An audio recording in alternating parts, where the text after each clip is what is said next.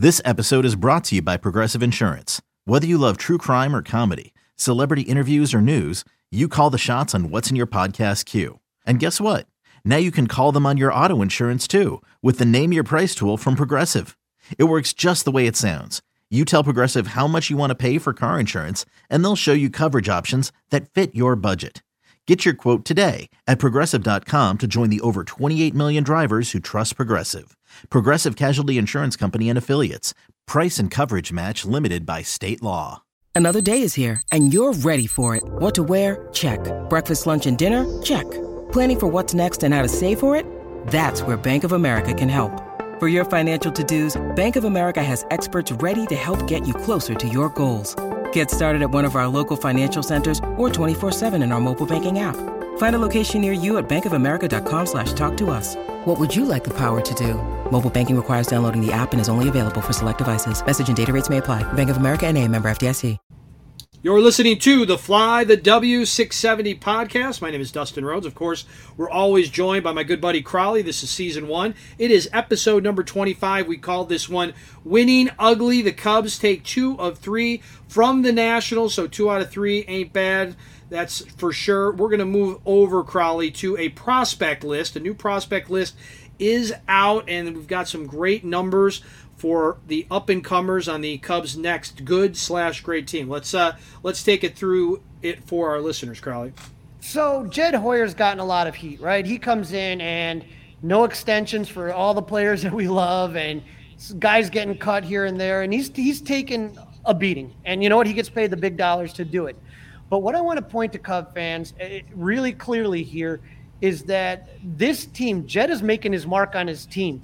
And I said this before, that he may actually, as much crap as he's taken from the fans, he may be putting this team on a good pathway for success.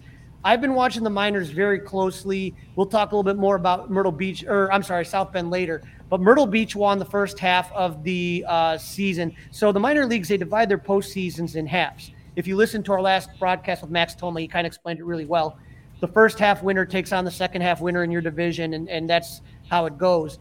But Myrtle Beach won the first half. Right now, South Bend is in first place, and they are making a run to be in the postseason there. Tennessee's making a postseason run. There's good teams here, and those good teams and this prospect ranking has Jed's fingerprints all over it. So if we're going to criticize him, then he needs to get credit where credit is due. So the new prospect rankings came out. We have a new number 1, and that is Pete Crow Armstrong, outfielder, who was acquired last season in the Javi Baez trade. The early season number 1, Brendan Davis, moved to number 2. Obviously, you know, he was injured, but he was picked in the 2018 draft. But the number 3 is Kevin Alcantara, outfielder acquired in the Anthony Rizzo trade. So number 4, Cade Horton, you got as a starting pitcher in the 2022 draft. So a lot of people are kind of like, who? Oklahoma, what? That kid's already number 4 up there. He's high on a lot of people's list. And then number 5 is Jordan Wicks, who they got in the 2021 draft. Number 6 is Christian Hernandez, a shortstop who the Cubs signed with the international draft in 2021. When you talk about the international draft, that's where the Cubs got Eloy Jimenez. That's where the Cubs got Gleyber Torres. And Christian Hernandez may be the next in that kind of, that you're going to put in that group of names right there. Number 7, Ben Brown, starting pitcher. We got him from the Phillies in the David Robertson trade this season. Number 8, Jackson Ferris. He's a starting pitcher. They got him in the 2022 draft. People were asking, why did they grab Cade Horton? They liked what they saw, and they knew they could get him for under slot. So each player has a certain amount of dollars that you can allocate. And so you can pay people under slot, which means you'll have more money a little bit later. So they were able to get Jackson Ferris because they got Horton with the underdraft. And so number 9 is Alex Canario, outfielder that we got in the Chris Bryant trade. Number 10, Owen Cassie is an outfielder that we got in the Yu Darvish trade. 11 is James Triantos, third baseman, 2021 draft. Number 12, Hayden Wesneski is a starting pitcher. Got him this season in the Scott Effross trade. Number 13, DJ Hertz, starting pitcher in the 2019 draft. Number 14, Caleb Killian, starting pitcher in the Chris Bryant trade. And number 15, Moises Ballesteros in the same international draft that they got Christian Hernandez is in 2021. So if you look at this, I'm looking at a list of top 15, and this is what great teams do. They make good trades, they draft good, and they get international picks. And if you look at the list, that's what you have all over there, and all of it pretty much has come in the last 2 years. The only ones are Brennan Davis, the number 2, who was in 2018, and then there was DJ Hurst's 2019. So two out of the top 15 list were gotten in the last 2 years. That's a huge influx of talent. And the people that formerly occupied those spots, there's still a lot of good talent, 16 through 30, that just get pushed back a little bit. And so you're seeing a lot of players here with a lot of high upside, okay? And the reason you want that, and look here too, I brought this before, in the World Series team, when they were in the minor leaguers, I could name hitters all day long. Bryant, Schwarber, Torres, Jimenez, Javi. I could name you a ton of hitters. I couldn't name you pitchers. Right. Take a look at how this is distributed, Dustin. This is almost equal in position players to pitchers. And so it's really important that you people say, oh, you got 3 outfielders in your top 5, and you got a lot of outfielders on there. That doesn't mean you got to keep them all. You can use them for trade capital, which is one thing you watch the Dodgers do all the time. You saw the Padres do it to get Juan Soto. So it's okay. And so a guy that was in the top 15, top 20 was Ed Howard, the shortstop. He's fallen down on the list. Obviously, he got injured. But you have other guys like Christian Hernandez that could take his place. Chris Morel is not on the prospect list, but he's been up there. But he's another young kid that you have. So it's okay to have guys in multiple positions. Moises Ballesteros, he's doing great. And now you have Miguel Amaya, and it was looking like that for the Cubs, that catcher was a position of deficiency. Now all of a sudden you're kind of saying, okay, we got a couple of guys in here, and PJ Higgins is not a bad backup. So I'm just looking at this list right now and saying, for all the people that were upset, and I get it. I'm a fan. As a fan, when you give up your Yu Darvish before the season even starts in 2020, you're pissed off, right? You're waving the white towel. Nobody going to win a division trades their ace. Doesn't happen. No. Okay? I was furious that they couldn't even keep one of those 3 guys, Baez, Bryant, Rizzo. But you take a look at the return now. PCA, number 1 on the Baez draft. Kevin Alcantara, number 3 on the Rizzo draft. You got 2 guys that are in the Chris Bryant, Alex Canario and Caleb Killian. You have Owen Casey, who's in the Yu Darvish trade. So all of these trades that we were upset about, I don't know. Are you upset still? Would be my question to Cub fans. Knowing what I just said right now about what you were able to get, are you still upset about it, or do you maybe have more buy-in? I personally have more buy-in because these guys that were traded, the key word here is traded.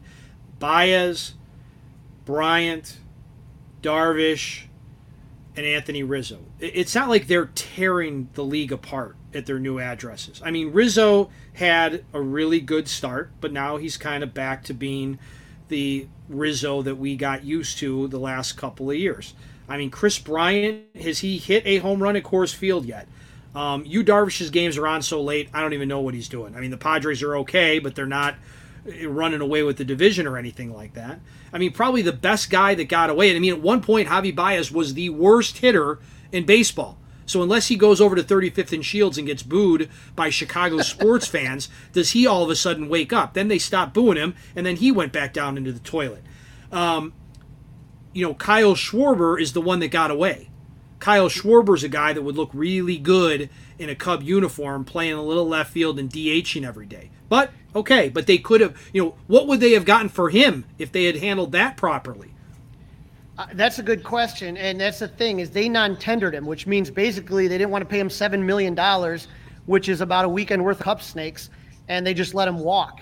And they decided to get Jock Peterson, which, is okay. And there's other, trades too. Guys, I didn't go through the top 30 list because, there's not that many people that geek out as much as I do about prospects.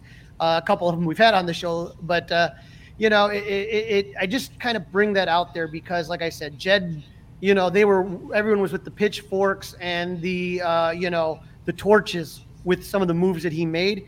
And I think when you put into perspective what's going on, and I've talked about this, and the other thing I see, the other key component is I'm seeing a lot of these players improving. And so that comes to the development piece. And a lot of these guys are not far away. Once these minor league seasons end, it's going to be a big question mark of who you're going to see come up here. And some of these guys on this list, you're going to see Brennan Davis would have been up here. He got injured. But you start taking a look at some of these guys, maybe Hayden Wierzynski or maybe Caleb Killian, or some of these guys are going to get a look.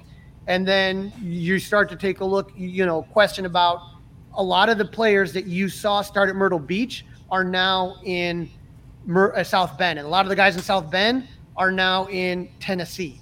So a lot of times, like you saw with Chris Morel, AAA is always a tough one. You don't sit there and get excited about AAA. Those are for guys that you kind of want to work on a couple things, or those are guys that are backups if somebody gets injured.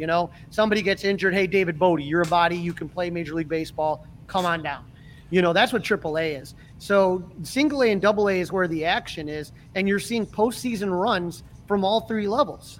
Yeah, I agree with you. What I really like, Crowley, is I like that some are from trade, some are from draft, and some are international draft. So, listen, let's keep an eye on this list. This is something that I'm sure you and I are going to be grinding about in February and January and December potentially. So we'll keep an eye on that. Really quick, before we preview the next upcoming 4 games that the Cubs have coming up over the next 4 days, some news this morning from the Marquee Sports Network. Joe Girardi is being brought in as a game analyst, and he'll be in the booth at Wrigley Friday, Saturday, Sunday for the games against the Brewers. And just a little plug, he will be a guest on the Mully and Haw Show tomorrow at 8:42 a.m. So, Crowley, the question I brought up on the air with the guys is I was wondering out loud.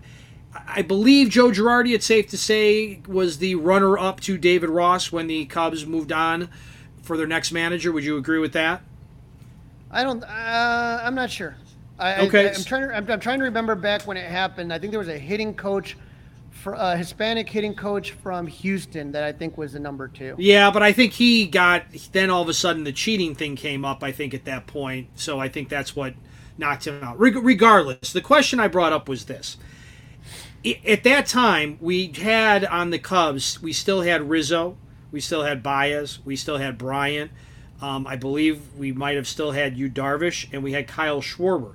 And could Joe Girardi have managed things or been a different voice where today we still might have 2 or 3 of those guys, and the Cubs might still be challenging for a division? Not challenging for a World Series, but challenging for a division. Now, I think Joe Girardi would be the wrong guy where the Cubs were starting this year, where I think David Ross is a good guy for the job. But just your thoughts, Crowley, really quick, because I did tease on the Mully and Haw Show that we would be recording the podcast today, and I would get your opinion and another reason for people to listen to this podcast. I would say this. It's kind of funny that you bring it up, because I remember after Dusty Baker was fired after the 2006 season, there were 2 managers, the 1-2 horses in the race, so to speak. And one of them was Lou Piniella, and the other was Joe Girardi. And at the time, I was talking to some of my Cub friends. I'm like, Joe Girardi's smart. He was like David Ross. He's a catcher. Everybody always said this guy's going to be a future manager, and he's going to be very good. And my friends who are a little bit older were saying, no, Lou Piniella's the guy. Cincinnati, Seattle, the Bronx is burning, the old Yankees. And I said, you know what? To me, I feel like the game has passed Lou by. And I sure enough, that's what I truly felt happened.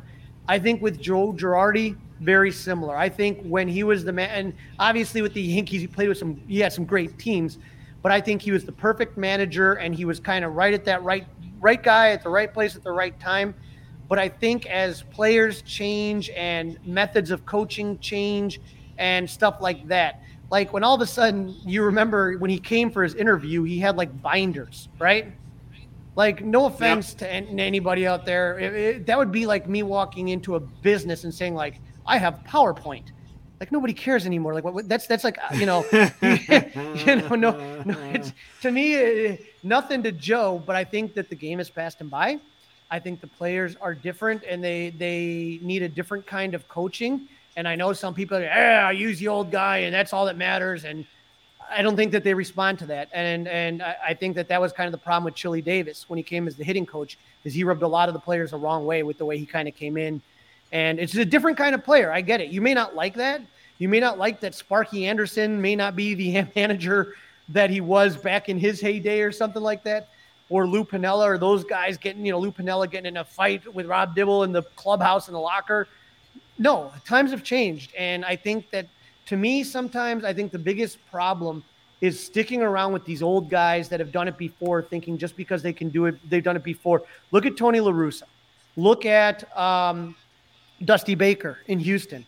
I think with better managers, those teams would be performing better. Younger, more vibrant, new ideas, those type of things. That's my opinion.